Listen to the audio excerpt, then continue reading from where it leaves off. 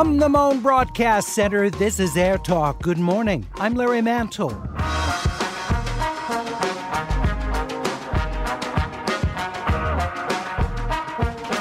Los Angeles is facing serious financial problems as tax collections are way down and expenses for COVID-19 related services are high.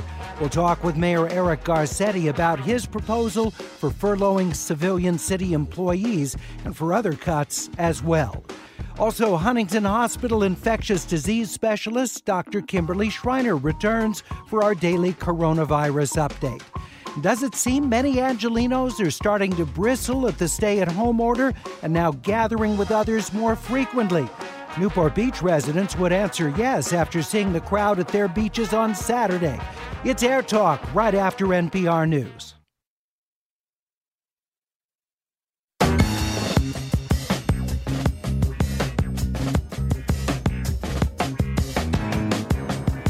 Good morning, it's Air Talk. I'm Larry Mantle. Wonderful to have you with us wherever you are in Southern California, or as we see in our growing amount of online traffic, listening around the world, kpcc.org or on the KPCC app. Coming up in just a few minutes, Los Angeles Mayor Eric Garcetti will be with us to talk about a couple of big things. Of course, obviously, we'll focus on COVID-19 and the city's measures to deal with the spread of the coronavirus, but we'll also talk about the very challenging LA city budget. The mayor's made his budget proposal, which calls for furlough days for civilian LA city employees.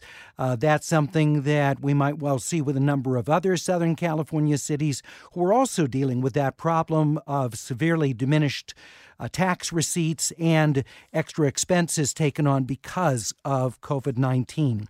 But we begin today. A guest who we've had on many times during the course of our daily updates on COVID-19, Huntington Hospital in Pasadena, infectious disease specialist, Dr. Kimberly Schreiner. Dr. Schreiner, welcome back. Thank you so much, Larry. Nice to be back. Give us a sense at Huntington of what the feeling is there. Are you seeing any sort of change over the last few days in COVID cases or patients who have died from COVID-19?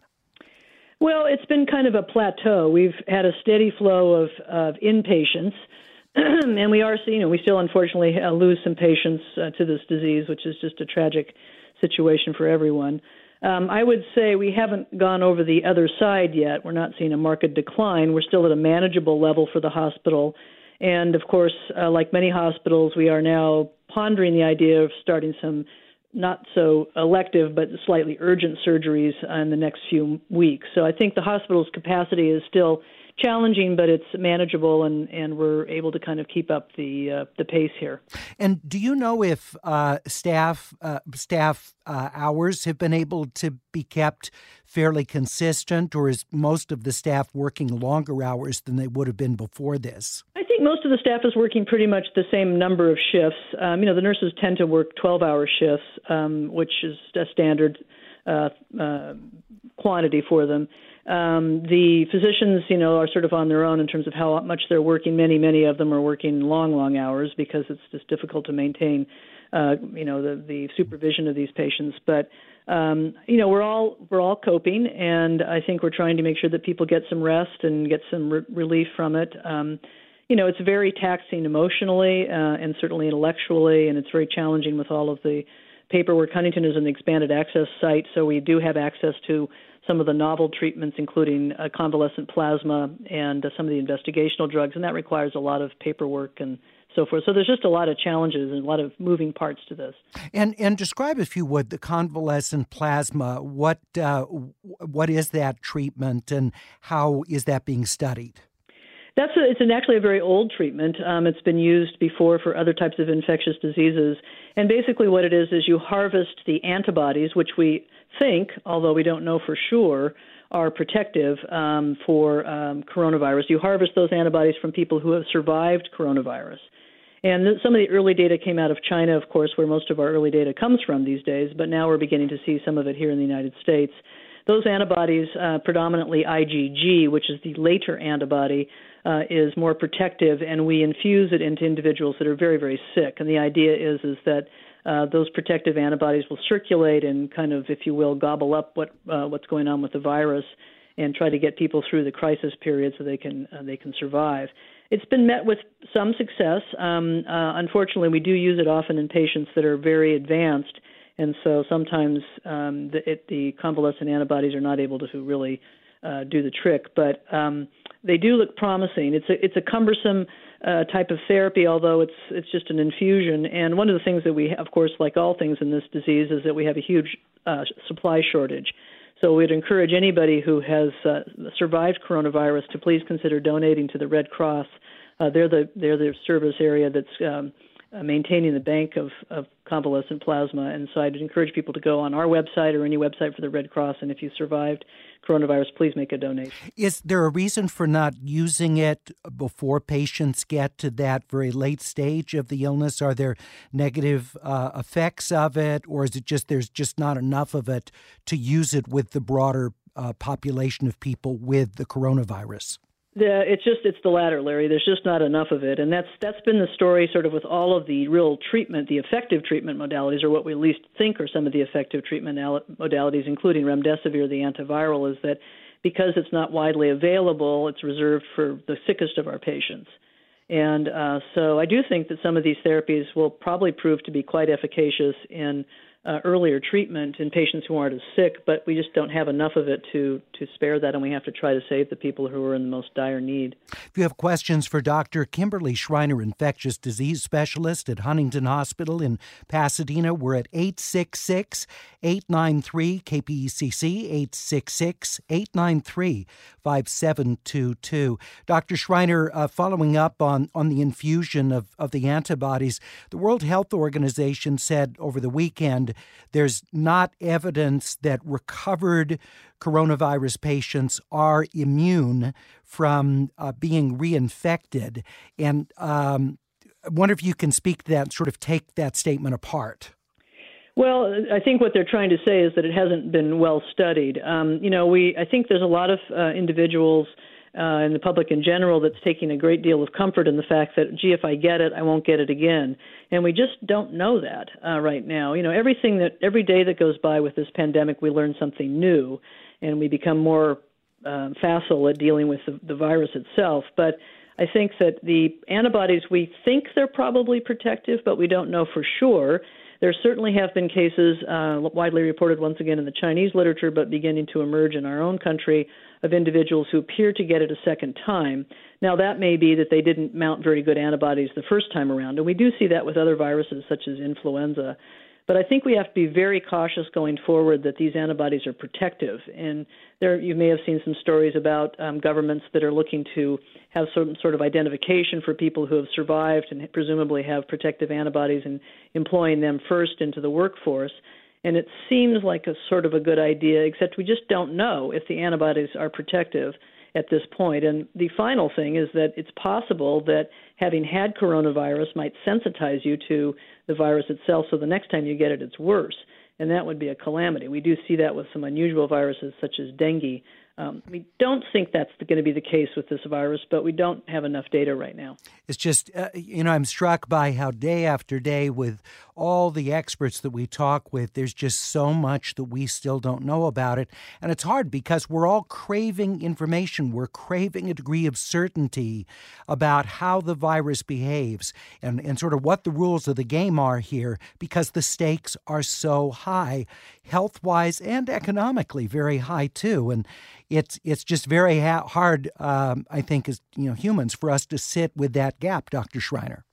Yes, I mean, I think human beings have a great sense of control, and our science is very good these days, and in infectious disease, we've made enormous strides in dealing with very challenging diseases such as HIV and Ebola and so forth. And I'm confident that we'll get this one under control too, but we need to have good science to make good decisions, and that's where testing is so very important to get an idea of how much the virus is out there, how much of the virus is out there, both testing for active disease and also testing for antibodies, and then really doing some very good studies on whether the antibodies appear to be protective. And I think, this is a brand new pathogen for human beings. None of us on this planet have any immunity to this.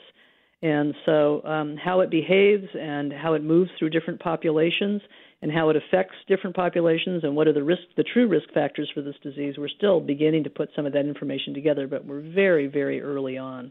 JSK writes on the page, do blood banks screen for antibodies given that there can be asymptomatic infections?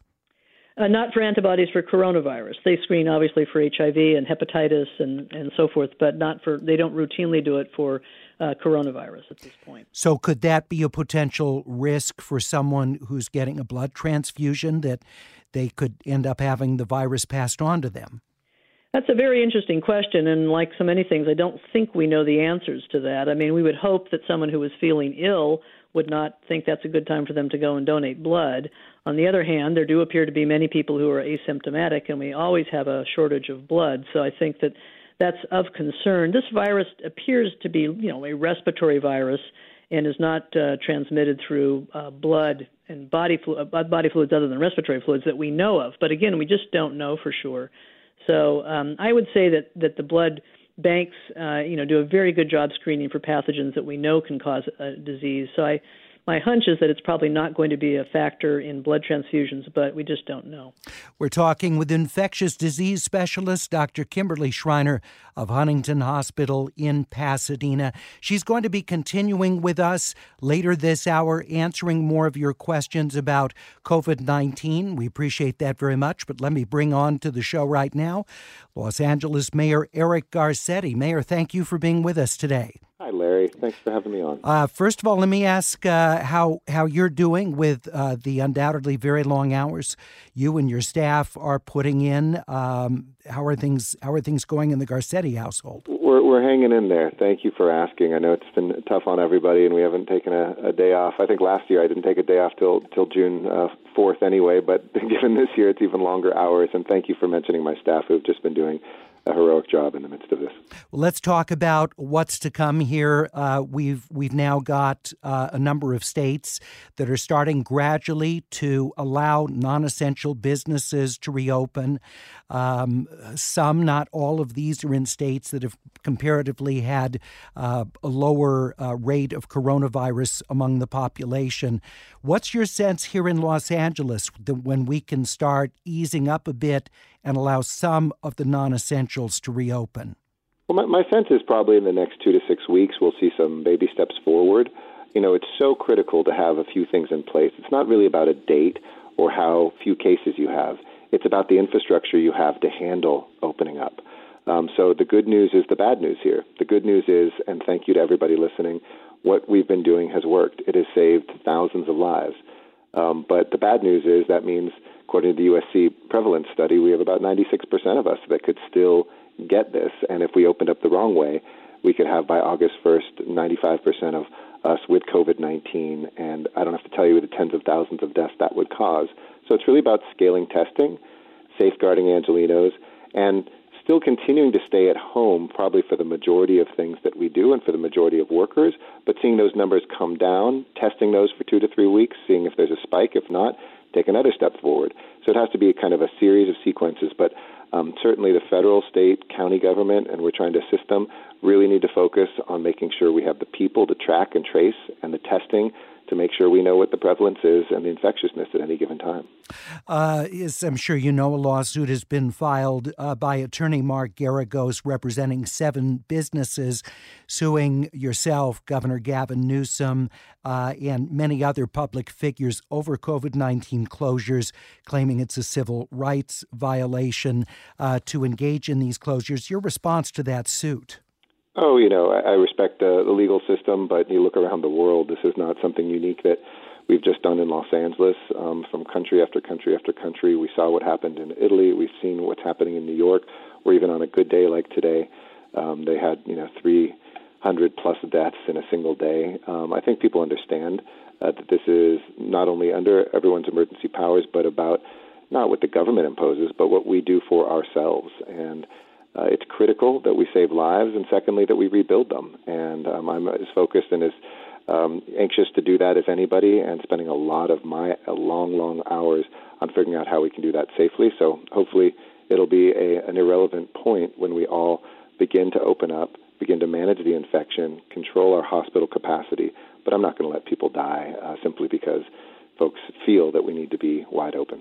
We're talking with LA Mayor Eric Garcetti with us on AirTalk. Would you see a point where you would call on law enforcement to cite people who are out in public or recreating over the weekend? We saw in Orange County some beaches where it appeared people were distancing. Newport Beach residents were saying that they were overwhelmed with people. Could you ever see in Los Angeles going to that extent of citing people? No, that's not my preferred vision, and it hasn't been from the beginning of this. Well, we've had to cite some businesses, for instance. That comes after, 5-10 visits from business ambassadors who are not police letting people know, then we can shut down things like water and power. But we did have, police officers on horseback and some, at Venice Beach, just to let people know it's really about educating people. It's not about trying to give people in these tough times a fine or arresting people.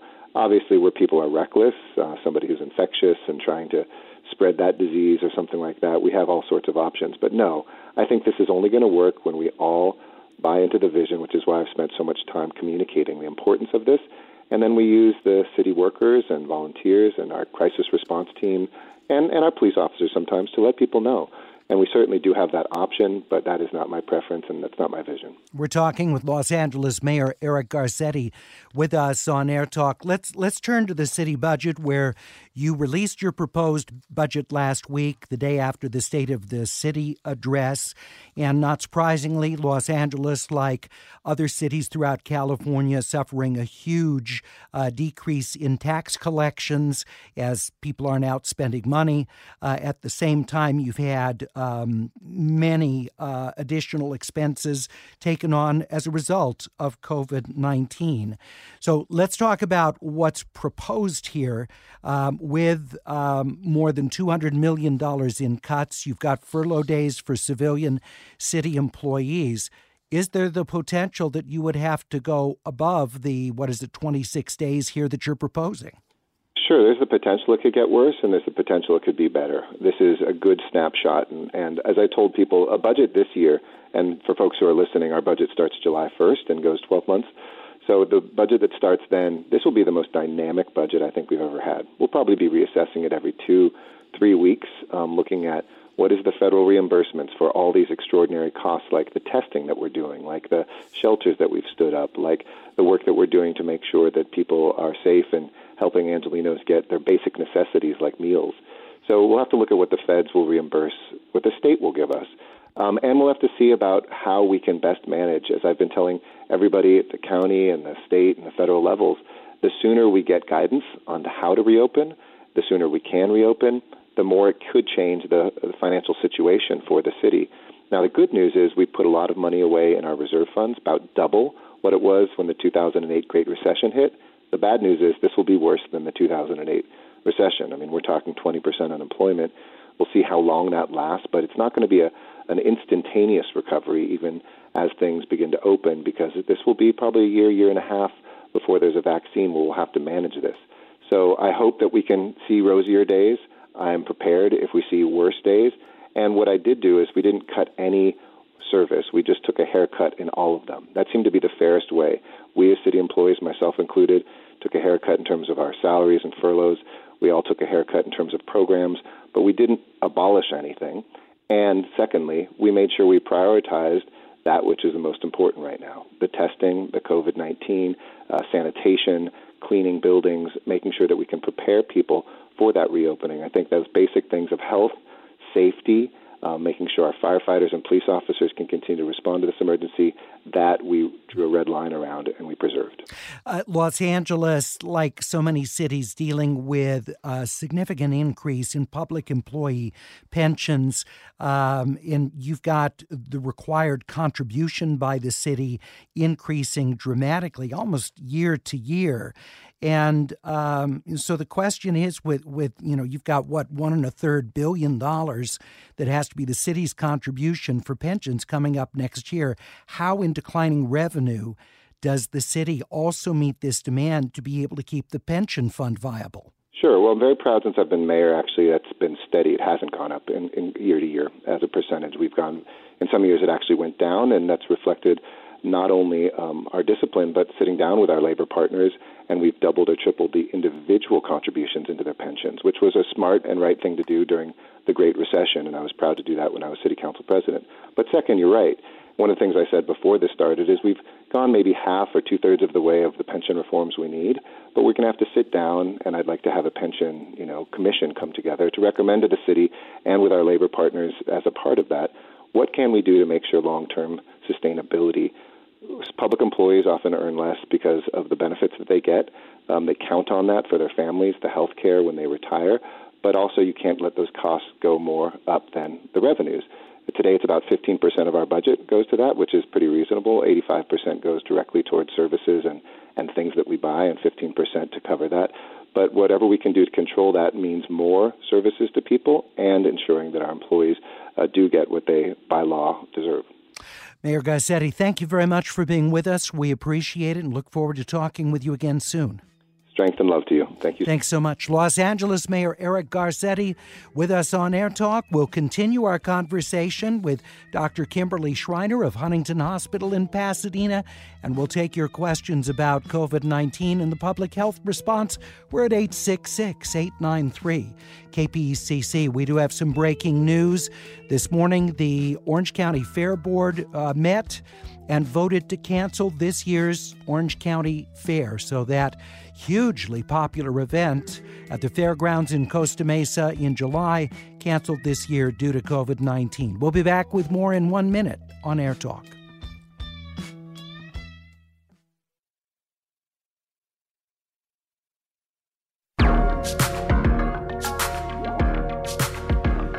You're listening to AirTalk on 89.3 KPCC. I'm Larry Mantle. L.A. Mayor Eric Garcetti just with us on the program, and we're rejoined now by Dr. Kimberly Schreiner, infectious disease specialist at Huntington Hospital. Dr. Schreiner, a little bit later this hour, we're going to be talking about whether people are starting to get impatient and gather more outside, whether people are getting sick of foregoing haircuts and starting to, on the down low, get that haircut and things like that. I think there's the public perception that the vast majority of cases of COVID-19 are older people or people who are younger but have underlying health conditions, and that when they look at the risk-reward, if there's someone who's under the age of 60 and they're in excellent health, they figure they'll take their chances in many cases. What would you say to that? Well, I don't think the data support that entirely. I mean, there's no question that older people, and it's always kind of hard to define what that is, but certainly people above in the 8th and 9th decades, maybe in the 70s as well, and people with comorbidities are at higher risk for having either acquiring the disease or having a bad outcome if they do acquire the disease. But I think if you look at a lot of the epidemiologic data in the United States right now, that the sort of idea that this doesn't affect younger people is not true. It's a substantial number of individuals between the ages of 18 and 40 that come down with this disease, and many of them have very serious episodes of it. So I think that kind of complacency is not supported by the data, and I think we all have ways of dealing with this. Denial is a very powerful entity in human nature, and we are social creatures, and everybody's itching to get back to their previous lives. I think our lives are going to be forever changed by this, and there may be some very good things that come out of it, but I think for right now it's very hard to get people to sort of, especially when the weather's so nice, to get people to stay in and really pay attention to how serious this is. And what we don't want to see is another spike. That would get people's attention very quickly, but at the cost of many lives, I'm afraid. And I understand what you're saying, but I think it's hard for us as humans to consider something, what you're describing, comparatively low risk or comparatively low rate of getting it. But the stakes are high if you do get it, because people, as you're describing, can be very sick. We've had reports of younger people getting life-threatening or life-ending blood clots. So you do have, again, these may be, small number of cases statistically, but the outcomes are so terrible that I think it's harder for people, though, to look at that and say, well, that could happen to me. I think so too, and it's interesting how I think that if this virus's name was Ebola, I wonder how people would behave. They might be in a little bit different fear factor, and I think that early on there was a lot of sort of dismissal that this virus was going to behave like influenza and so forth. And in truth, it is a respiratory virus and it is transmitted the same way. And many people die from influenza, and people don't get too excited about that, unfortunately, although they should. But I think that there's a lot of sort of magical thinking, perhaps, with some of this. One of the things we really don't understand is the inoculum of virus. If you get a very large inoculum, or you're exposed to it continuously as people that work in grocery stores, or as healthcare workers, or as bus drivers, or as when people are living in close quarters with other family members who are infected, they're just repeatedly exposed to the virus, and that may dictate how bad a course they have if they become infected. So there's so many factors with regard to this particular pathogen that we don't understand yet, and are very important to kind of begin to collate that data. And we can do that as we go forward. I think Mayor Garcetti, who's done a superb job, has outlined all the many scientific things that we need to look at to sort of take baby steps forward, and we will do it. But it's so important to be informed about this to protect people going forward.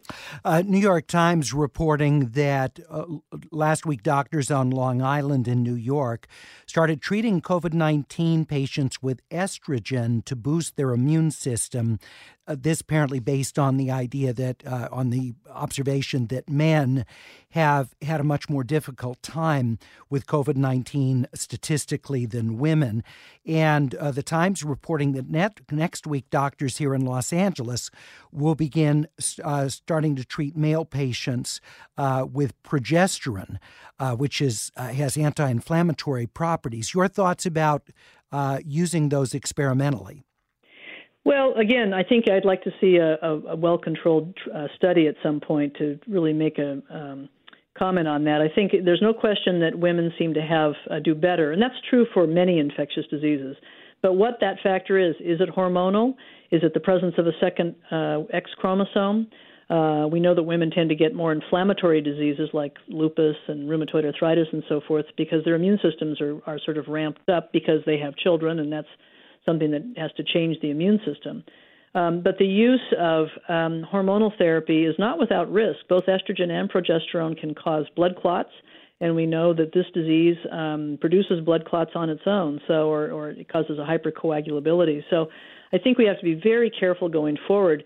Interesting scientific bit of information that came out last week is that the same receptors for COVID in the lungs, the ACE2 receptors, are also present in testes. And so perhaps that organ is a safe harbor, so to speak, of the virus, and it allows the virus to continue to replicate in men. So I don't think we really understand what it is about gender that makes men higher risk. They also smoke more and may have more problems with obesity and so forth. So it's such a complicated thing. I would be a little careful going forward, just sort of haphazardly giving people hormonal therapy, because it certainly does have some risk with it as well. Larry in downtown Los Angeles asks, how much of the population would need to be immunized so that you would have herd immunity? So herd immunity, what you want to do is to be able to have, we talk about this number, the R0, which is the ability of the virus to infect other people. And to have good herd immunity, you want the R0 to be less than 1. So in other words, the virus, there's just not very many hosts that are receptive to the virus. And so it depends a little bit on the sort of demographics of the population, how much social distancing is going on and so forth. In a situation with a large community that's practicing social distancing, you may need to have a little bit more herd immunity before you begin to open that up. In other words, right now, since we're doing such a good job flattening the curve, as Mayor Garcetti said, many of us are not immune to this disease. But the problem is that so in that situation, you want to make sure that the population has a little bit higher presence of antibodies and protective antibodies before you open things up. In populations that had a very high exposure, for example, New York City, they may have fairly good herd immunity, but the cost, of course, is just horrific. And you can't just sort of do this avalanche approach. There's been sort of some talk about some of that where you just open the gates and let people mingle. But this disease has so many really dire consequences and, as we can see, it can overwhelm the healthcare system so quickly. Why is it so difficult to get more detailed data on people that have died of COVID-19? We see these sort of big picture things about the race or ethnicity, and we get some age demographics. But, it'd be so much more helpful to have something that would tell you whether the person was out working as an essential employee, and did the person have comorbidities contributing to their death from COVID-19. These would all be very helpful to get us a sense. You get these sort of numbers about race and ethnicity, for example, and you don't really know what that represents. We know that people of color are overrepresented in the essential services fields. We know about the comorbidity being more prevalent, but wouldn't it be helpful to have more specific information so you could do a more accurate analysis? Absolutely, Larry. And I think the problem is there's just so many moving parts to this, and you're absolutely right. There are so many intricate factors that play into this. And, we are gathering that data. That, part of the problem is just the huge shortage of public health officials. I mean, that division of our services in the United States has been decimated. And, the burden on some of these people is just enormous. Dr. Yingo, who's our public health official here in Pasadena, she's working 24/7 with a relatively small team, and they're trying to gather that data. What is it about certain individuals that make them at higher risk? Is it their occupation? Is it their living situation? Is it poverty? Are there genetic things? We know that, for example, with HIV, that certain receptor sites increased people's risk of acquiring HIV, and if they didn't have them, it protected them. So I think that kind of data will begin. It's this confluence of science and epidemiology and sociological studies that we can look back on, and we can take little pictures, little windows in the next few months to try to begin to collate that data, and that may give us some direction in terms of how we open up society in an expeditious way. We're talking with Dr. Kimberly Schreiner, infectious disease specialist at Huntington Hospital. Coming up a little bit later this hour, in just a couple minutes, in fact, we'll open up the phones to hear from you.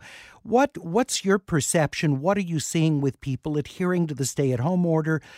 Is it your sense that people are starting to react to cabin fever, starting to do things that have been warned against by public health officials? And I'll be interested to hear from you about how you think it's best that we manage that. We're at 866-893-KPECC, 866-893-5722, as we talk with listeners about how they're experiencing this now almost 6 weeks in to the stay-at-home, safer-at-home orders that we have experienced. Dr. Schreiner, I want to thank you again for being so generous in your time and joining us during this portion of AirTalk. We wish you good health and also all the best with your patients that you're working with. Thank you very much, Larry. Very pleasure to be here. Thank you, Dr. Kimberly Schreiner, Huntington Hospital. And earlier this hour, we spoke with Los Angeles Mayor Eric Garcetti about the latest developments on COVID-19 here, as well as the huge economic pressures the city is facing as a result of providing COVID services and seeing tax revenues with a huge decline. It's AirTalk on KPCC. We'll be back in 90 seconds.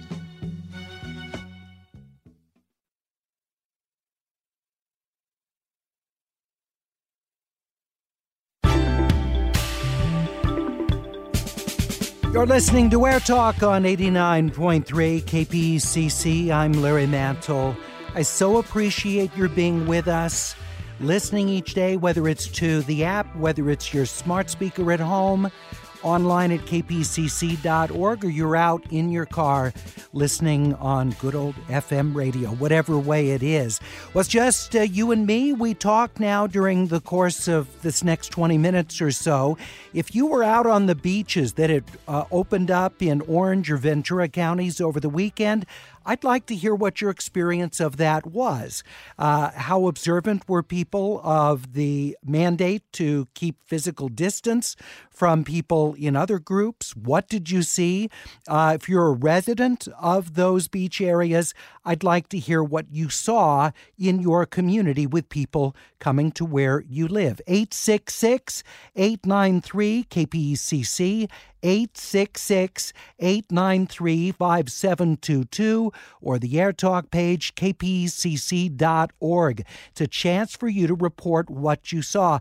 Also, I'm interested in what have you been seeing or hearing from your friends and family members. I've been just hearing anecdotally about some hairstylists who are now going to clients' homes and cutting their hair, even though that's something that people are not supposed to do during this time. The people are willing to take the risk because they just can't take the fact that their hair is looking the way that it is. There are other people who are on the down low, taking advantage of other services they're not supposed to be using during this time. Have you been seeing at-home parties that are large? One of my coworkers here at KPCC was sharing with me that across the street from his home, there was a huge party on Saturday night, music blasting, bunch of people getting together, and no social distancing. Have you experienced that? 866-893-KPECC or the AirTalk page, kpecc.org. Alex in Los Feliz says, I just got back from the grocery store. Everyone was in masks, but almost no one was trying to maintain social distancing, even the employees. And they got annoyed at me when I asked them to wait so I could get out of their way. And there was a ton of traffic. I don't think people will follow the guidelines until we have another spike in cases or deaths. And I don't think even police tickets would help. That's Alex in Los Feliz, 866-893-KPECC, or the AirTalk page, kpecc.org. My wife went to the market early on Saturday morning. And she said, people were distancing. They were limiting how many people could go into the store. But there were a couple of aisles at the market where, for whatever reason, people had congregated. They apparently all wanted what was in that aisle. And so she just backed away because she felt the people weren't distancing enough. Everybody was masked. But again, I'd be interested in what you're observing. Part of this is kind of understandable human nature, and that is we've been at this now for close to a month and a half, and people are looking at no fixed date when this ends in the future. Not surprising that people would get kind of itchy about getting out again and getting tired of the restrictions. But of course, we know there's significant risks associated with that. 866-893-KPECC. Let's talk with Christopher in Newhall. I understand you went to Santa Barbara to the beach over the weekend. What was it like? Yeah, so we went to the Summerlin Overlook in Santa Barbara. Yeah. The Carpinteria. A majority of the adults that were there in the 40s and 50s, small groups, maybe with a couple of their kids, widespread apart, a good 25, 30 feet between each set of beach blankets and everything. But right at the entrance where you first come down the ramp, there had to have been an umbrella every 5 feet. No one caring, kids swimming over each other in the water. The 20 and 30-year-olds just really don't seem to take it seriously, where the rest of the adults that were around, you could tell, were starting to get irritated. The dogs aren't on leashes. They're just running around and having to chase them. So you can really see that it's a generational thing, that the younger people really don't think that they're susceptible to this. And the research shows that they're just as equally susceptible as anybody with any other age condition. So they're just looking there. They're assuming if they get it, they'll be asymptomatic or their outcome won't be serious. And as we were just talking with Dr. Schreiner about some of the young patients who come away with permanent physical damage. And, of course, not all of them survive. Christopher, I appreciate you sharing. So did you end up leaving earlier than you thought you would? No, we actually ended up staying for over 8 hours. We had walked down a quarter of a mile or so from the entrance to the beach, and we never had anyone down in our range that was within 50 feet of us, because once you got down to the further south portion of the beach, you could tell that people were building camps to be isolated from one another. And then by 11 or 12 o'clock, when all of the 20 and 30-year-olds managed to make it to the beach, you could see that they just didn't care. They could go right to the entrance. There was no one there, and they just set up camp and no care in the world. Wow. It's so funny by the time the younger people got there, of course, sleeping in on the weekend. Christopher, I appreciate you sharing what you observed in Carpinteria there in Santa Barbara County. 866-893-KPCC. Jenny in Silver Lake says, Saturday night, there was a huge party in my neighborhood. It was going on all night. I could hear it from down the street. You could tell there were a ton of people there. Chris in Burbank says, I went to Huntington Beach this weekend. There were hundreds of vehicles in close proximity. Only a few people wore masks, which shocked me. That's Chris in Burbank. 866-893-KPECC or the AirTalk page, kpecc.org. Let's talk with David in Santa Monica. Good to have you with us. Hi. So I just wanted to mention a few things that I've noticed. One, my hairstylist, right after the stay-at-home order went in place, she actually texted me asking if I'd be interested in at-home services. I denied that just because I was uncomfortable, offered to just prepay her for my next haircut. But as far as this past weekend goes, I actually have a friend who's a doctor working with corona patients. She just recently got diagnosed with COVID-19.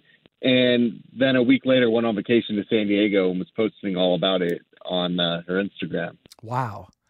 Yeah. So but she feels like, she's medically clear now, but it's, yeah.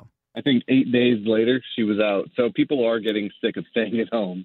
Yeah, David, I appreciate your sharing that. And, I'm sympathetic to the hairstylist who's, like so many people, not making any money at all. And, I'm sure many hairstylists feel like, look, I'm trained. I know how to sanitize a space. I can mask up. The client can mask up. We can cut down on, what the risk is. But, of course, you're working in close proximity when you cut someone's hair. 866-893-KPECC or the AirTalk page, kpecc.org.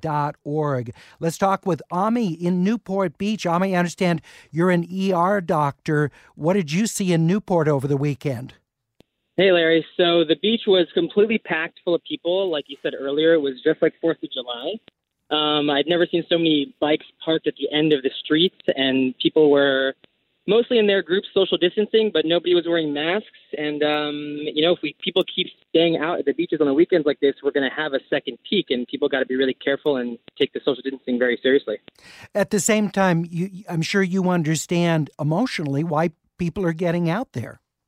100%. I feel stir crazy as well, and I actually appreciated in Newport Beach they weren't closing some of the surfing areas, because that's my one release when I get back from a shift is to relax and go surfing. Yeah. It was only a couple people out there, and it was last weekend was actually really busy and really crazy.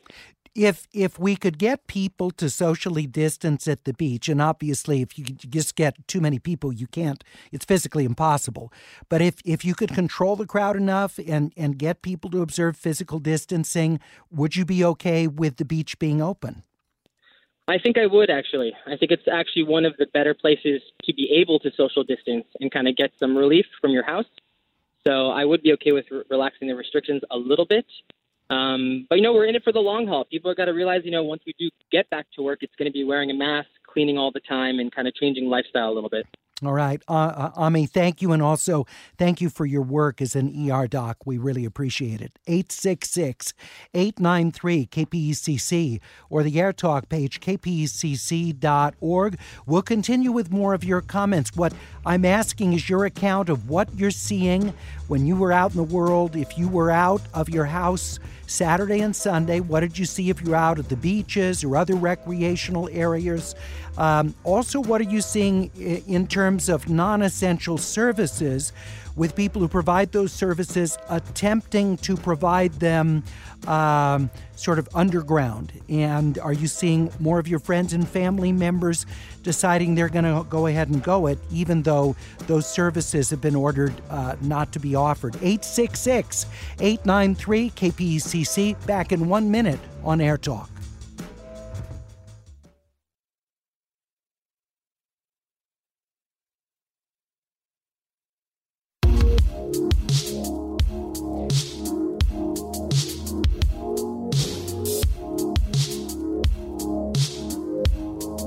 You're listening to AirTalk on 89.3 KPECC. I'm Larry Mantle. Good to have you with us. We're asking listeners to report on what they saw over the weekend. Are people's commitment to social distancing starting to break down as we're a month and a half into this thing? That's understandable. All of us are getting, we're getting cabin fever. Speaking for myself, I can't wait to get out there with people again. But at the same time, there's significant risk involved with that. So my question is sort of, where are we at societally in this process? 866-893-KPECC. Johnny was at Venice Beach over the weekend. He said people were out partying, surfing, big groups of people, and a lot of young people out with no masks. And, of course, those beaches were supposed to be closed.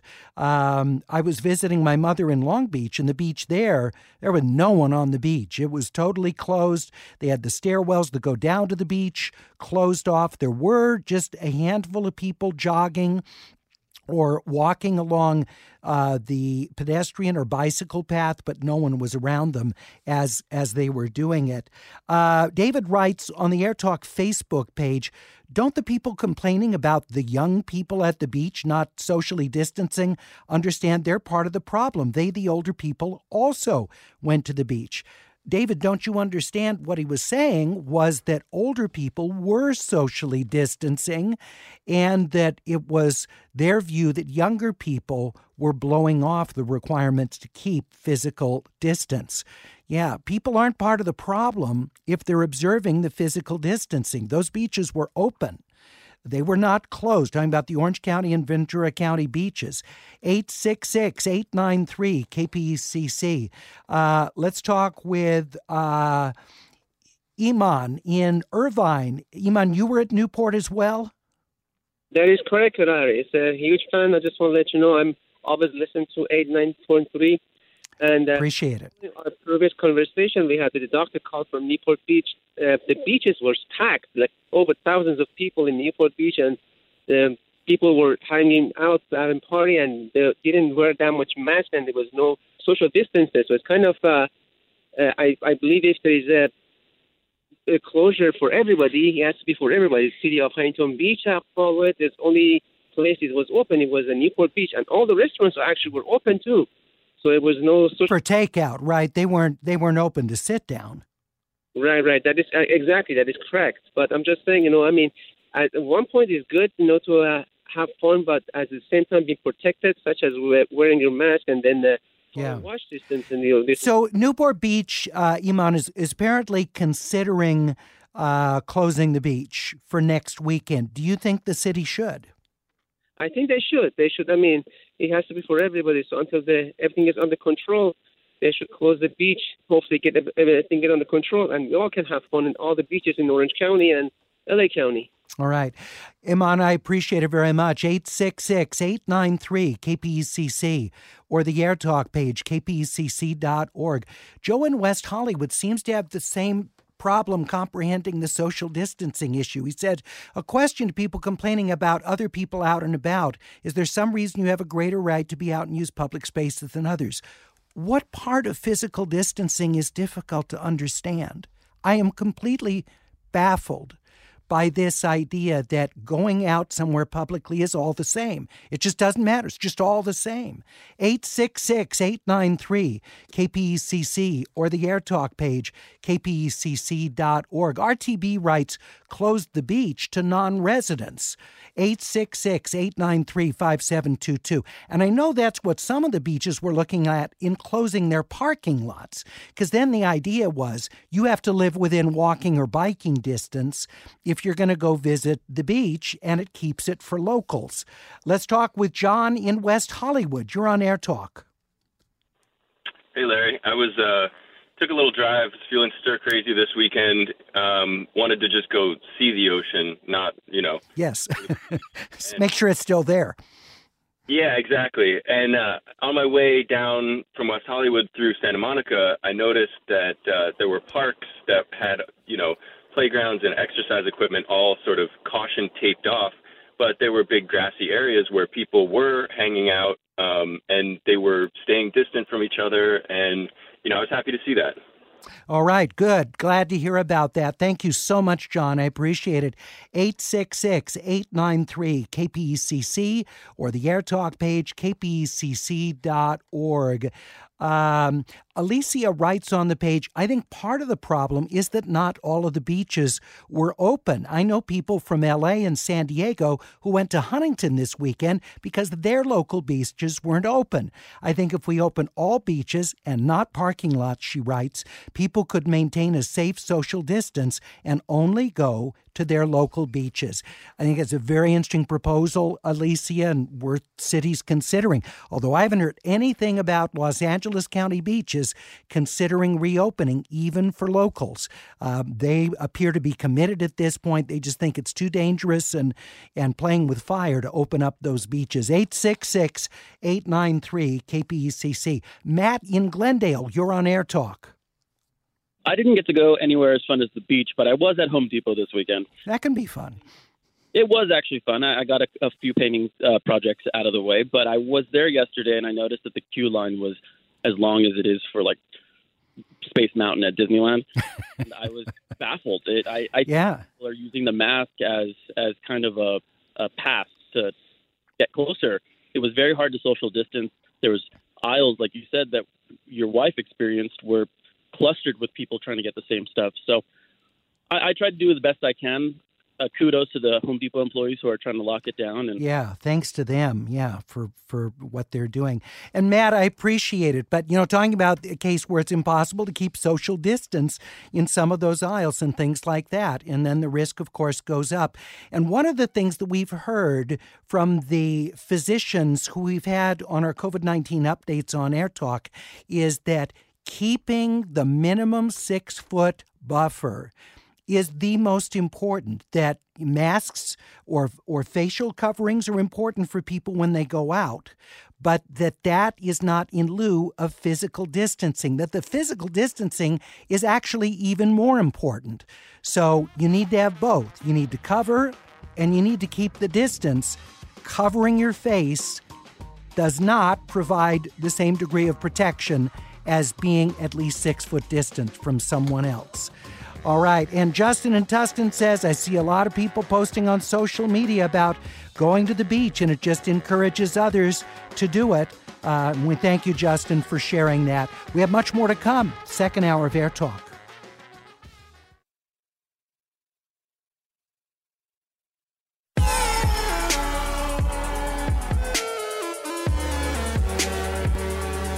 So good to have you with us on AirTalk. I'm Larry Mantle. I hope that your weekend was a fulfilling one, even if it wasn't necessarily your ideal of what you'd like to do in this era of COVID-19. We still hopefully find fulfillment and pleasures with our family members and friends, or maybe pursuing things that we always thought when we had the time we'd get to and only now are starting to learn about or be able to practice. We're going to open up the hour looking at the restaurant business, and I'd really like to hear from you. It's absolutely important that we hear where you are as a restaurateur. If you closed once the order was issued over 5 weeks ago and you haven't reopened, please share with us how you're doing, what's going on. Did you get any of the government money to help? If you're a restaurant that transitioned from dining on site to go and curbside pickup, delivery, I'd be interested in hearing how you're faring with that. 866-893-KPECC or the AirTalk page, kpecc.org. And I understand this can be a painful thing to talk about when you've sunk your livelihood and more 16-hour days than you can count into building up your business and developing your relationship with your customers. I even though I haven't been there, I can understand the magnitude of what this is like when you're seeing this falling apart. But it's so important we hear from you when you describe what you're going through. And if yours is one of those stories where this is actually working out, you're keeping much of your staff employed, many of your customers are still eating the food that you prepare, just taking it off site, I'd like to hear 866-893-KPECC or the AirTalk page, kpecc.org. Also with us is Small Business Commissioner for the City of Los Angeles, Attorney Charles Liu. Charles, it's good to have you back with us. Larry, it's always good to speak with you. Thanks for having me. So what are you hearing from your clients and from Los Angeles area businesses and the restaurants, what they're going through? Well, Larry, I wish I had better news to report to you, but precarious at best. The PPP system crashed this morning about 2 minutes after launching. Oh. That was the system that was going to provide this additional $300+ billion in truly emergency funds at this point to small businesses, as you know, many of which are restaurants. It's precarious. It's they're operating as best as they can. My clients and associates are, as you mentioned, the hardest working group of people that you could ever imagine, and they're doing every single thing, creative, just ingenuity, just working their fingers to the bone, these ladies and gentlemen, and they're really trying. But unfortunately, and not to be a pessimist, but it really is a losing battle without this PPP and this EIDL money. And that's not to mention 90 days from now when these eviction moratoriums and these rent moratoriums, sales tax deferments, and these other programs that are in place, both private and public, expire. So we're looking at a really perfect storm 90 to 120 days from now, if we can even get there. All right, let's talk with Brianna in Highland Park. Brianna, what's the name of your restaurant? Home State. Home State, all right. And have you been able to keep open? Thankfully, we have. We have 3 locations. We did close one location in Playa Vista for 5 weeks, but thankfully we reopened this past weekend. Very good. And how have you adapted your business model to this? Well, I was joking with somebody saying that we're really not a restaurant anymore. We're really more of a general store, and we also happen to still sell some of the offerings, the taco offerings that we previously served. But we have completely pivoted our business model to serve the community's needs. We were hearing that people were having such a hard time finding basics like milk, eggs, butter, flour. We have access to those items through our vendors, and we saw an opportunity to meet the needs of the community and also help people avoid grocery stores if possible by coming to Home State to securely purchase some of the items from Home State. So, Brianna, what percentage of your employees have you been able to keep on while doing this? We have not laid off one employee. Wow. We've been able to keep all of our employees. That said, we have seen a decline in our workforce because the nature of the virus. We have people that have vulnerable family members or who were college students at LMU, So we have seen a decline in our workforce. That we are actually about to put some ads out so we can build back what we need. Okay. Our demand is going up, not down. Boy, that's good to hear. And Brianna, did you get any PPP money to pay your employees? We did apply and were funded for the PPP last week, and we are currently figuring out how to best utilize that money. Congratulations. Brianna, thank you so much. So becoming a general store, as she said, from being a restaurant previously, 866-893-KPECC or the AirTalk page, kpecc.org. It's very important that we hear from restaurateurs here in Los Angeles and in surrounding communities. How are you adapting to COVID-19? And are you able to get by having your food delivered or for curbside pickup, or have you just closed your doors since the dine-in ban went into effect, and you're just hang on and hope that you'll be able to open up as a dine-in restaurant again? 866-893-KPECC or the AirTalk page, kpecc.org. Matt D'Angelantoni, our producer, said that he's been hearing from Postmates drivers that there are a number of restaurants that had closed in the first month of this, but have now started reopening to do pickup or to do delivery. Those might be businesses that got PPP loans, so they're able to call their employees back to work. 866-893-KPECC or the AirTalk page, kpecc.org. EGW shares a sign on a Dana Point restaurant on PCH. I saw yesterday, it says, "Eat now or we will both be starving." This is so important, and we're certainly in our household trying to support our local restaurants as best we can, and also stay safe, adhere to distancing. 866-893-KPECC. Frederick in downtown Los Angeles, what's the name of your restaurant? The restaurant is called Pichun Bakery. Pichun Bakery, and have you stayed open or closed? No, we shut down our operation on March 17th, even though we tried to stay open for the first 2 days after the mayor and the governor instruction to close on March 15th.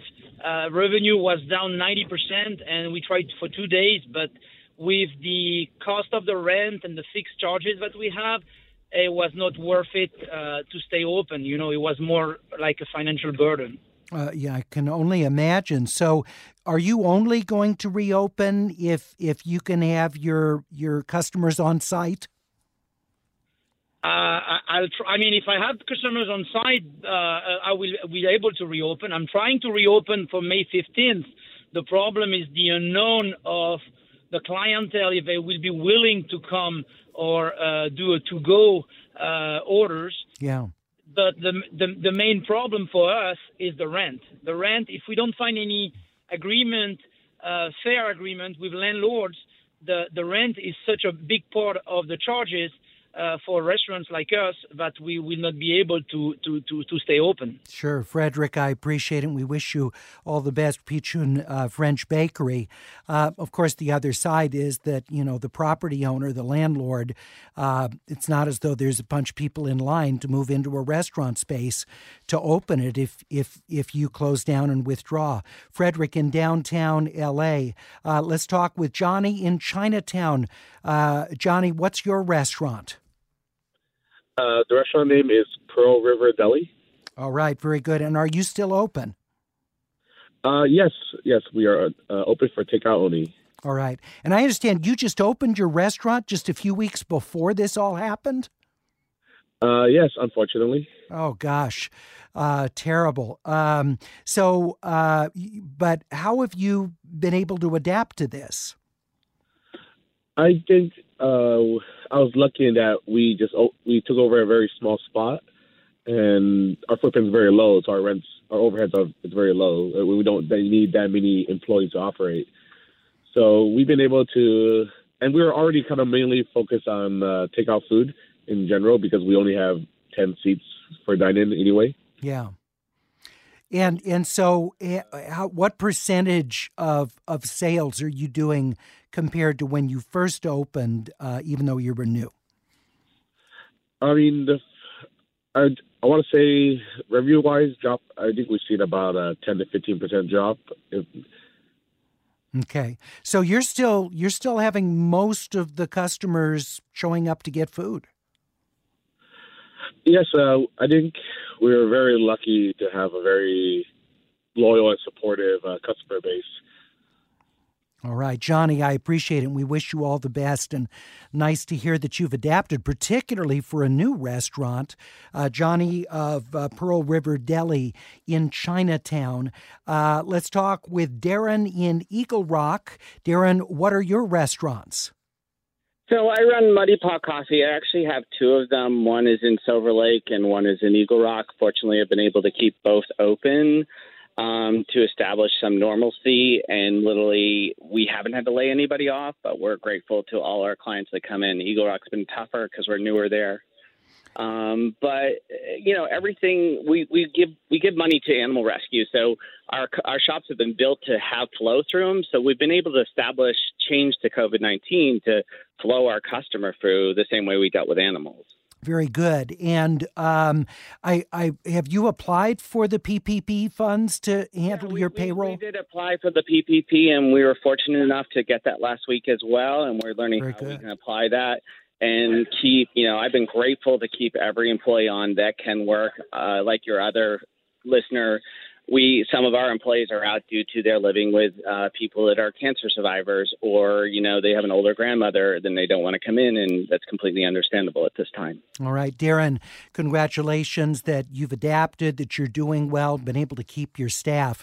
That's very good to hear. 866-893-KPECC. You can also share on the AirTalk page, kpecc.org. JSK says California's restaurants deliver home meals for seniors. The governor announced this last week. Pays $66 a day to restaurants for 3 delivered meals. Is that a viable business model for some restaurants? Charles Liu, do you think that is going to be appealing to some restaurants? Absolutely. That's an incredible move by the governor, and it could really be a lifeline to some restaurants. At $66 for 3 meals, $22 a meal, certainly with some cost-effective structuring, that could be the adrenaline shot that some of these struggling restaurants need to just keep the doors open and then reassess how they move forward. So it's fantastic.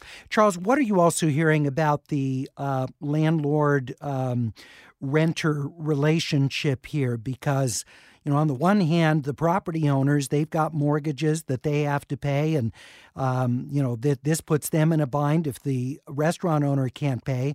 On the other hand, they're not a line of people waiting to come in and start paying rent on the space. So, you know, how are those relationships, from what you're hearing with your clients, evolving? Yeah, I would say that especially in the beginning, and still I'm hearing really, really positive stories of landlords working with tenants very much in a partnership strategy and a partnership feel. So I would say the initial response was we're all in this together. There's certainly been some fraying of that in the last probably 2 to 3 weeks. We've got definitely an increase in eviction calls and unlawful detainer calls and queries as to exactly how this eviction moratorium works. Is it an affirmative defense? Is it an absolute defense? So some very legal specific calls.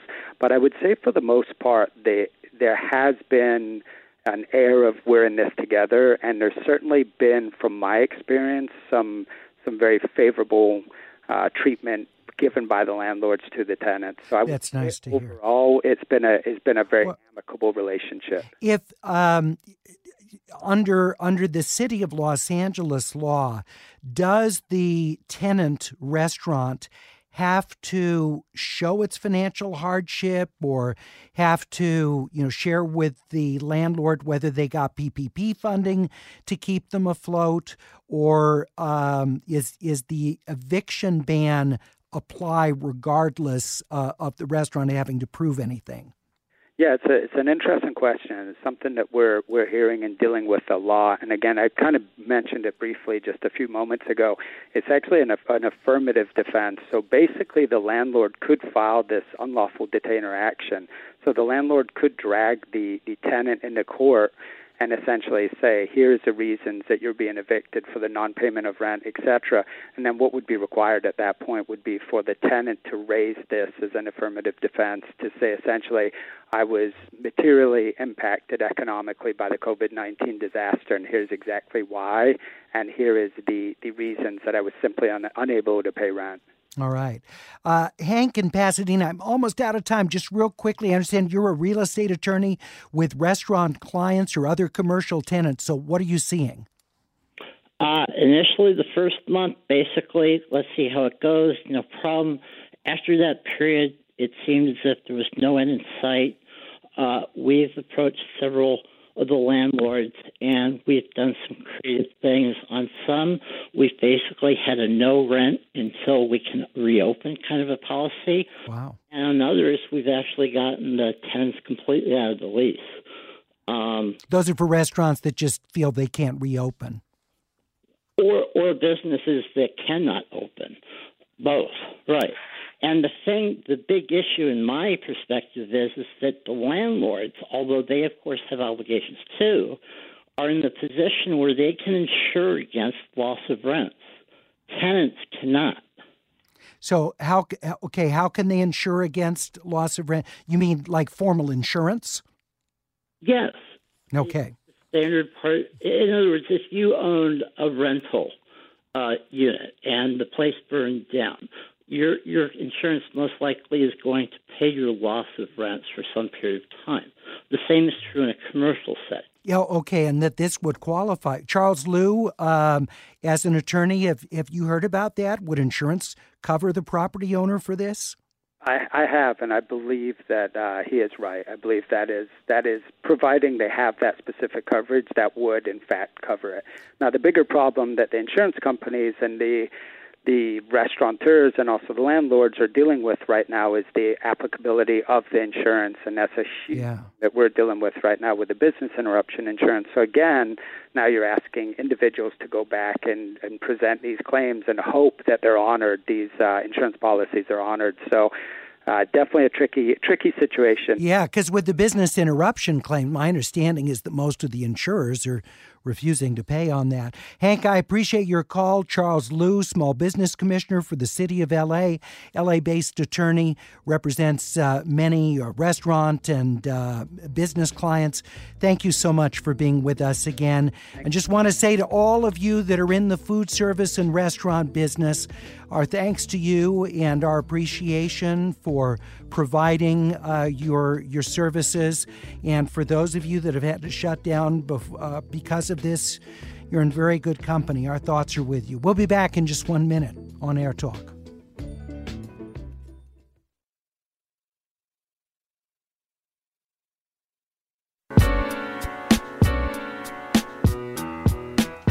Governor Newsom is being lobbied hard about an order that would make it presumptive that any employee who is an essential employee who gets COVID-19 is eligible for workers' comp. Currently, under workers' comp, the employee has to show that whatever illness or injury was suffered happened during the course of work, that it couldn't be something that happened when the employee is off the job. But what labor organizations are urging the governor to mandate is that if someone is an essential worker out there working and then ends up getting COVID-19, that they would be granted workers' compensation without having to prove that it was exposure on the job that led to their illness. Joining us is Mitch Steiger, legislative advocate for the California Labor Federation. Mr. Steiger, thank you very much for being with us. Why should the governor issue this order? Why is it important for state employees? Well, the issue is that without a presumption, workers who've gotten COVID-19 at work will find it difficult, if not impossible, to actually get medical care and indemnity benefits under the workers' compensation system. our system has always really struggled with occupational illness. As you mentioned, the burden of proof is there on the worker to prove that something did happen at work. And depending on the circumstances, that can sometimes be a difficult thing to do, no matter how true it is. And given that these workers are out there literally risking their lives every day to take care of us, to keep our society functioning, we think the least we can do is make sure that they're taken care of when they do get the disease at work, and that's why we're fighting for it. Would there be some sort of a compromise where that the employee could be queried about whether they lived with someone who was diagnosed with COVID-19 or, what when they were away from the job, what potential sources of exposure there might be, so that could be considered in case the exposure did happen off the job? A disputable or rebuttable presumption like the one you're describing would still be a major victory for workers, but the issue is that we would still see a lot of workers spending a lot of time in the court process, facing a lot of delays, facing in some cases denials when they did get it at work, and we would deal with all the costs associated with that. Another reason that we think the presumption makes sense is that actually most of the money in our workers' comp system, about 53 cents of every dollar, goes to things that aren't injured workers, goes to claims administration, goes to insurance companies and attorneys. And the more that we open the door to litigation and frictional costs associated with COVID-19 claims, the worse that problem gets. Now, critics of the governor issuing this order, businesses say the problem is that this would cause premiums under workers' comp to skyrocket, because if every essential employee who gets COVID-19 is immediately eligible for workers' comp, the payouts are going to be so great that then the premiums are going to skyrocket. That's going to have an effect on businesses and their employees. Your response to that argument? Well, we don't think premiums would skyrocket. When you look at the estimates that came from the State Compensation Insurance Fund, or presumption that they've already adopted, they guessed about $115 million. They've got about 11% of the market. And so, if we figured in the $1 to $2 billion range out of a $23 billion system, we think that's something that would be pretty manageable if the presumption did look anything like what SCIF did adopt. But the really important thing to keep in mind is that if we don't do a presumption, if these claims don't go through the workers' comp system, it's not like they go away. We're just dumping them back on the worker in terms of their own health care plan, if they have health insurance at all. And they also wouldn't be getting the permanent disability benefits that they would through the workers' compensation system if they have some sort of permanent lung scarring. And if, God forbid, they do die on the job, their family wouldn't be getting the death benefits. And so their family would just be left with essentially nothing when the primary breadwinner dies. And so for those reasons, we think it's really important to keep them in the workers' compensation system and to remember that these costs are going to be there. The question is just which system is going to deal with them and who's going to pay for them. We're talking with Mitch Steiger, legislative advocate for the California Labor Federation, which is advocating that Governor Newsom issue an order that any essential employee who contracts COVID-19 be covered by workers' compensation. Also with us, President of the Valley Industry and Commerce Association, one of the organizations that signed a letter to Governor Newsom asking that the governor immunize all private entities and their workers providing critical services, goods, and facilities. Stuart Waldman. Mr. Waldman, it's good to have you with us again. Why do you think that the governor should issue this immunization and should not issue a presumption of workers' comp coverage? Well, the idea of a presumption, it states that the employee received it at work. What Mitch is proposing does not include a rebuttable presumption. It does not include any defense from the employer. I spoke to an employer today who asked me what he should do because two of his employees went to Newport Beach yesterday, and he was frustrated that they put themselves in danger. And he was asking me, could he send those employees home? Can he send them away without having to pay them? I think when you add increased costs and you look at a situation where you do not know what the employee is doing in their personal life, you brought up a simple situation. What if somebody who is an essential worker lives with someone who has COVID-19 but continues to go to work? That is a very real possibility. And you Employers cannot control their employees when they are not working.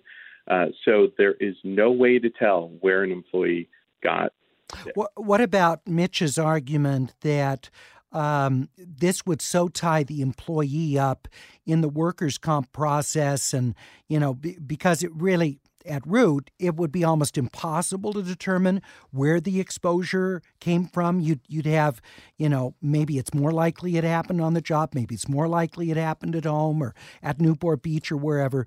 But since it's so difficult to definitively determine, and you've got an employee who's potentially vulnerable and sick here,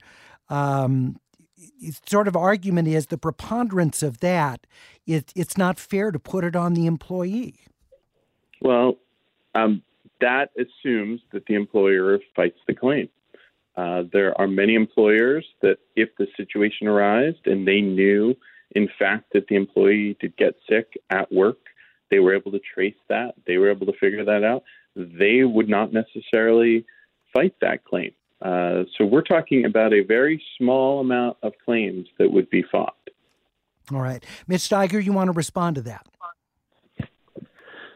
Sure. Well, I think we would say if it's a very small amount of claims that would be fought, then the impact of the system should be pretty minimal if most of them are going to be accepted. And in response to the hypothetical and anecdotal evidence that's been brought up about if a worker did this or engaged in this kind of activity, there are going to be just as many, if not more, workers who were following the shelter-in-place order, haven't been exposing themselves to any unnecessary risks, but are there every day at work doing the things that need to be done to keep us safe and to keep society going. And in those cases, we don't want to see those workers have to spend a great deal of time and a great deal of suffering in the workers' compensation system trying to get the benefits that they deserve, because our experience has been with other kinds of occupational disease and illness that's usually the case. These are very often denied, and workers are subjected to some pretty brutal and pretty adversarial tactics in court to try to get the benefits that they deserve. And again, you don't see any compromise to where if the worker is able to show that she or he, people attest to the fact that they didn't put themselves in any risky position, weighed against the fact there were multiple sources for exposure in doing the essential work that they did. I mean, that would seem to be, at least on the face of it, fairly straightforward. But you're saying there's just no way to contain that? Basically, yeah. It's just been our experience that any sort of open door to that sort of thing, you are going to see delays and denials in the system. Now, again, it would still be a major step forward and still be a big victory for workers. But in addition to still leaving the option open for a lot of these delays and denials that we don't want to see these workers have to suffer through, it would be a lot of money lost in the system to friction and litigation and claims administration, that sort of thing. We don't want to see that happen. Okay. Those workers have to go through that. Stuart Waldman, quick closing comments, sir? Yeah, the increased costs are estimated to be about an additional $33.6 billion annually on these claims. That's a lot of money. The workers' comp system is already broken. It's filled with fraud and misuse, and the delays are because people are abusing the system. So let's not add something else that's going to increase costs for businesses. And keep in mind, a lot of businesses aren't going to survive. So, let's try and make sure that the businesses that do are able to run efficiently and provide jobs. All right. I want to thank you both. That's Stuart Waldman, president of the Valley Industry and Commerce Association, Mitch Steiger, a legislative advocate for the California Labor Federation. We're talking about whether the current rules for workers' comp should be changed as a result of the circumstances of COVID-19 and the risks that essential employees are taking on in their jobs. You're listening to AirTalk on 89.3 KPCC. Coming up, our political analysts. We certainly have a lot to talk about this week. We'll hear from them in just 90 seconds.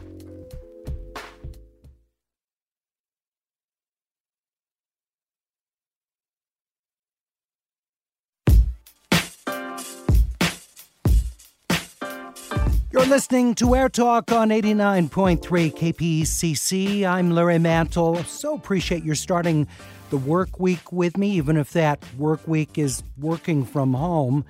And for those who find themselves furloughed and without a job right now, Boy, we are with you in spirit, and we will get through this, as incredibly challenging as this is from a health and financial standpoint. We turn our attention now to the latest in politics. Joining us this week are Associate Dean and Associate Professor at Pepperdine University School of Public Policy, Michael Shires, and Senior Advisor for Emerge America, a national organization that identifies and trains Democratic women who want to run for political office, Amanda Renteria. Mike, Amanda, great to have you both with us. We appreciate it very much. Let's first start on where we are with the stimulus packages, nearly $500 billion signed by the president on Friday. But it looks, Dean Shires, like it's going to be a huge fight if there is a fourth one of these. Well, Democrats are starting to get some pushback from some of the constituent groups that, they're not getting enough in these proposals. This isn't a time for partisan politics, and I think that's hurt some of the initiatives in the early negotiations. So they've been a little hesitant. But, this next one, especially if it centers around infrastructure, infrastructure is a place where, they drew lines early, over the last 3 years to make sure that Trump didn't get a win in that space. And so it's going to be hard to overcome some of that inertia. Amanda Renteria, what do you anticipate we'll see? I think as every day goes by, the intensity of the outcomes of what's happening in COVID, it really does make the negotiation a lot harder. The other thing I'll say is you're starting to see coalitions build outside of the Senate and the House, which means in this next package, there'll be more voices as this negotiation happens, because there'll be real data on the ground of what these states and localities need. And you are beginning to see groups outside come together to say, we need more investment here or more assistance there. And that does make the conversation a lot more difficult. Not to mention, we're getting closer to November, and there's no doubt that election politics start to seep into these negotiations as well. Now, states have the ability to increase taxes. It's my understanding that filing for bankruptcy would be a very difficult thing for a state to do because of taxation authority. Why should the federal government, Amanda, provide financial assistance to states and cities when they have the ability to come up with revenue? What you'll see is states are doing everything they can just to manage where they are now. One of the big questions about it is what will be the moral process of that. I worked in the Senate when the auto industry went in through its recovery process, and I got to tell you, the complication of bankruptcy on how you manage that kind of process would certainly send things into chaos. Not to mention, right now we need to be unifying and have governors and mayors and the federal government working together. And I think the push to bankruptcy for each of these states would really cause a firestorm and a complication that becomes very difficult for the federal government to manage, and not the kind of partnership where you can utilize state resources right now and work together in a healthy way to figure out this crisis that we've all never experienced in our lifetime. Mike, I hear about bankruptcy, but I always thought the reason states couldn't get out from under their pension obligations and restructure those was that avenue was not available to them. Well, and that's kind of been the consensus for the last, 20 years of consideration on this. And imagine a federal judge, because bankruptcy basically would put a judge in charge of the state's finances. And imagine the challenges of separation of powers when you have the judiciary telling the legislature how to allocate the money and the governor how to spend it. It would be a huge constitutional crisis that would obviously have to go to the Supreme Court for resolution. And do you think that to avoid all that, there's a case to be made for the federal government helping to backfill the lost revenue for states and cities? Well, I think backfilling revenue is going to be highly controversial. You're going to ask, 38 mostly red states to pay for 12 mostly blue states. And so, I think the politics in that are going to unwind all by itself. But I think on top of that, you have this, every government in America is going to have to rethink how business is done at all levels. I think the feds are already providing a lot of money in terms of the public health response. But, to actually just start handing checks to state governments and saying, here, we're going to bail Illinois or California out when they had already dug big holes for themselves, really is going to have some uphill politics. Well, California actually had a surplus, though. California was in quite good fiscal shape. And then with COVID-19 expenses and revenue cratering, now California finds itself in the opposite position. So it's not like California was financially mismanaged before this, Mike. Well, it's not a function of mismanagement, but I will point out that every single state and local government, the state government in every locality was looking at the pension obligations that were coming up. And even with a rapidly rising stock market, those obligations were eating into their operational revenues by 10 or 20%. So, fiscal mismanagement in 1 year, no, but in the long term, we just didn't have a fiscal plan that was going to meet the commitments that we'd made publicly. All right. We're also talking with our political experts about the federal deficit, which, according to the General Accounting Office, has reached, or Congressional Budget Office, has reached dizzying heights. The U.S. deficit will mushroom to $3.7 trillion fiscal 2020, and the deficit for the next fiscal year estimated to be $2.1 trillion. That's double the previous CBO estimate. Amanda Renteria, it's looking like the future generation is going to have to pick up the cost of this. At what point do politicians say, yeah, this is a current crisis, but we can't just keep spending and have people, the next generation, pay it all off?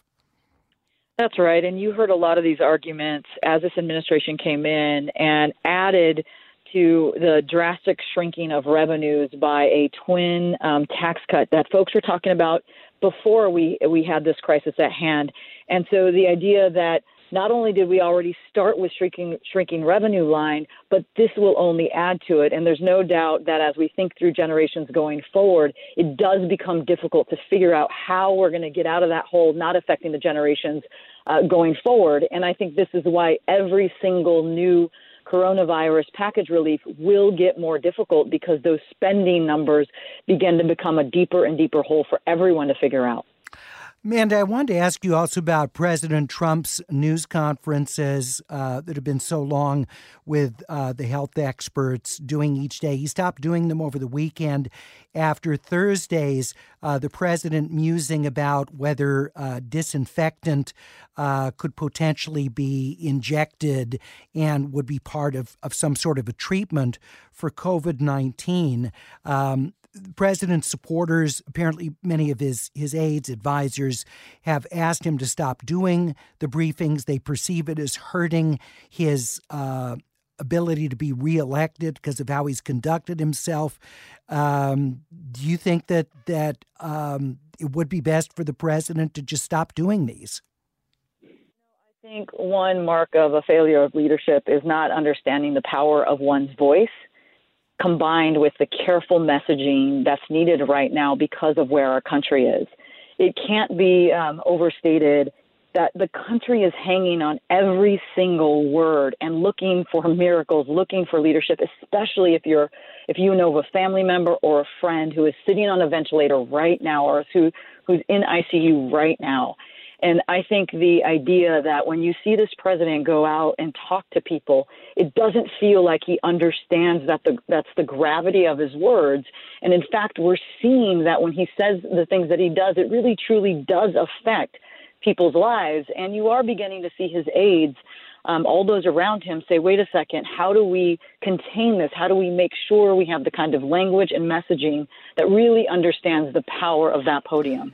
And so it's not surprising to me that we have seen that over the last couple of days. And I do hope that their words work so that we can save lives. Wow. Amanda, just as you were answering that question that I asked, I just got a message from NPR that the White House press briefing that had been canceled for today is now back on in the Rose Garden. So who knows what's behind that, but there will be a news conference, at least as of now, scheduled for 2 o'clock Pacific in the Rose Garden. Michael Shires, Pepperdine University, your thoughts about politically how this is playing out for the president? Well, I mean, politically, the right answer for President Trump is somewhere between what he's been doing, which is daily, and what Barack Obama did, which was almost never. I mean, there is a definite need for access to information and transparency. Whether it's the interaction, whether it's the president's words or how the media and he interact, either way, those words are not having a positive impact all the time.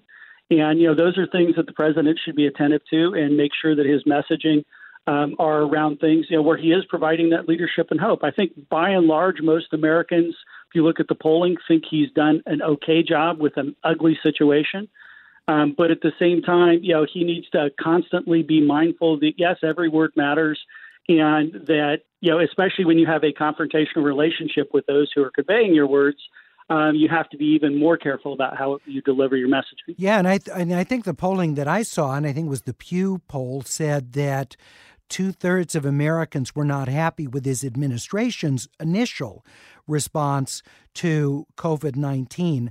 But I guess I wonder, wouldn't it make more sense for the president, if he's going to be part of these news conferences, just get up, say a few words, and then get off and have his public health people get up and have them take the questions? But he seems to want to put himself as the primary figure in those news conferences.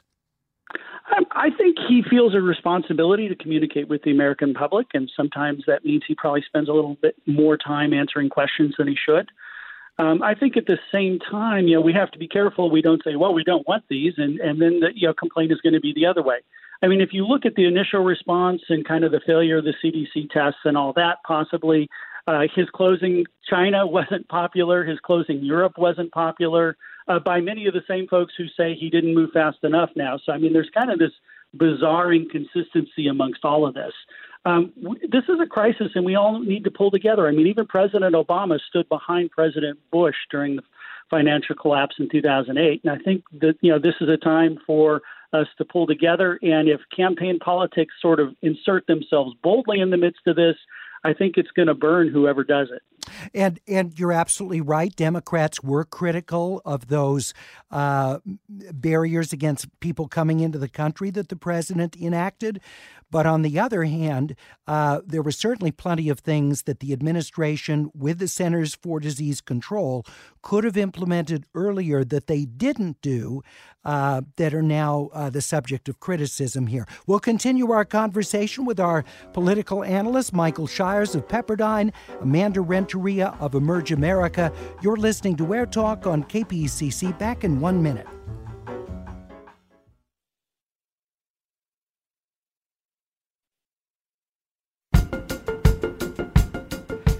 It's AirTalk on KPCC. I'm Larry Mantle. In case you missed my interview with Los Angeles Mayor Eric Garcetti in the first hour, it's at kpcc.org, a chance for you to hear what I asked the mayor about COVID-19 related public policies, as well as the massive budget challenge that the mayor and the city is facing right now. Our political analysts, Amanda Renteria and Michael Shires, are with us right now. Let's turn our attention to the presidential race, where presumptive Democratic nominee Joe Biden has said that he will choose a woman as his running mate. There have been some African-American leaders who've been pushing for Georgia's Stacey Abrams to be the pick. And Abrams herself, in fact, has been making the case for why she would be a strong choice. Amanda Renteria, it's a little unconventional to have someone who almost certainly will be on that list, in essence, publicly lobbying for that job and making the case. Do you think that that helps her or hurts her? I think it is absolutely consistent with who and what Stacey Abrams has always been about. She recognizes that she comes up the political world in a different kind of fashion. And when you do that, you do have to tell your story in a different way. You do have to make sure that you're getting out there to talk about the qualifications you have had. There aren't a lot of women of color who have been in this position. And so, in fact, it does require what we know about women running, women of color running specifically, is that they do have to find their ways to tell their story, especially when it's not the traditional route that maybe most folks have thought about. And that truly is what leadership's about. It's being able to tell your story and making sure it matches for the moment. And I thought she actually did a pretty great job at doing that this weekend. And you raised something I hadn't really even even thought of, that Amy Klobuchar and so many of the other women that have been talked about, they probably, because of their elective positions, have an ability for their people to talk to Biden's people in a way that maybe is more difficult for Stacey Abrams. I hadn't thought about that issue. Mike Shires, your thoughts about her tactic here? Well, I mean, yeah, you've got to ask for the job, and if people aren't talking to you, then you have to make yourself higher profile, and that's what she's been doing. I mean, Kamala Harris is obviously trying out for the job as well as Klobuchar. I mean, Vice President Biden had said he's going to pick a woman. He hasn't said a woman of color yet. And so that conversation will be open. He's going to have to do a lot of math about what a particular vice presidential candidate will bring to his ticket, whether it'll deliver a swing state or not. Whether Abrams, for example, can deliver Georgia, which would be a really long shot, I think, in the general election. But that's the kind of math. More likely she might help him in Florida, but that's the kind of math he's going to have to be doing as he thinks about this candidate. With Joe Biden, there's been a criticism from conservative media that Democrats have been inconsistent or hypocritical in how they went after Supreme Court nominee Brett Kavanaugh, and have not made more of a deal about the allegation against Joe Biden by someone who worked in his office more than a decade ago. Do you think that they are similar circumstances, Mike Shires, and should be considered similarly? Well, the allegations are real and they need to be investigated. I think this is a horrible set of allegations, and if it's true, then there need to be consequences for it. And I think every victim, has a right to, have their claims investigated in a fair process. I think this hurts Biden a lot. This may cost him the White House. I mean, everybody wants to say, no, he's the nominee. But if he shows weakness and this continues to fester as an issue in the general election, this could hurt him a lot. I mean, especially, and I'm not saying this is going to happen, but if a Trump were to suddenly switch to a Nikki Haley as a vice president, you could easily see this redefining the landscape a lot. So I think these allegations are the big issue for the Biden campaign. He needs to be kind of aggressive about addressing them and putting them to rest. Okay. Amanda, real quickly, we're almost out of time, but these issues did not derail President Trump's campaign when he faced allegations, and from multiple women. Do you think this hurts Biden? This is exactly the kind of conversation that for any woman hearing this, and hearing that we're somehow going to erase everything Trump has said and all the allegations around Trump, it is maddening and frustrating. Do I think that we should hear from or investigate any allegations as they relate to Biden? Of course. In the same fashion that we need to really take seriously everything that has happened with Trump. And I look forward to that conversation as well. All right. I want to thank you both very much for being with us. Amanda Renteria of Emerge America, Mike Shires, Pepperdine University School of Public Policy, where he's Associate Dean and Associate Professor.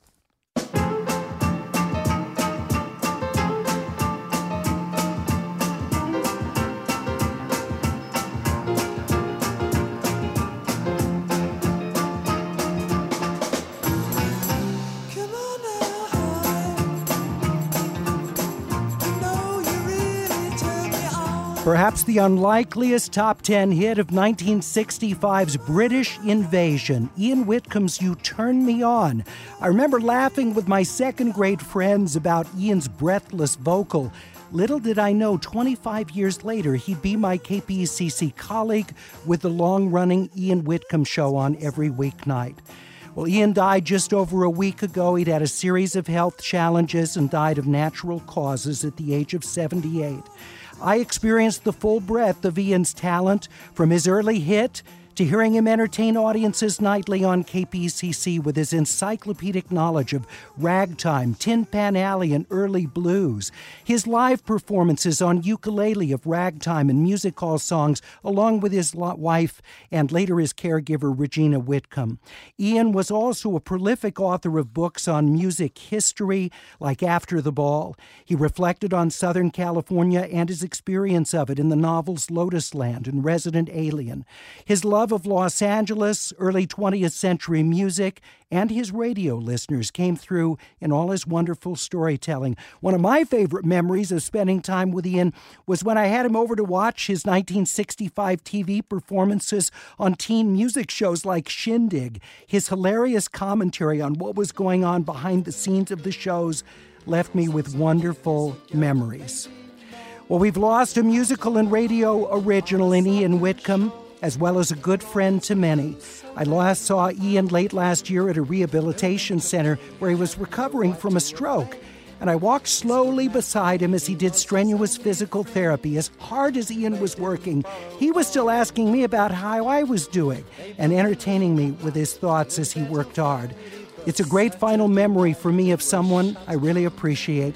All of us at KPCC offer our deepest condolences to Ian's wife, Regina Whitcomb, and Ian's many friends. Every Saturday night they were starting to roll. Then on Sunday morning they come staggering home. On this island live wild men with cannibal trimmings. And where there are wild men, there must be wild women. So where did Robinson Crusoe go? With Friday on Saturday night, twiggy-boo, yes, betcha. That's Ian Whitcomb from all of us at AirTalk. Have a good afternoon.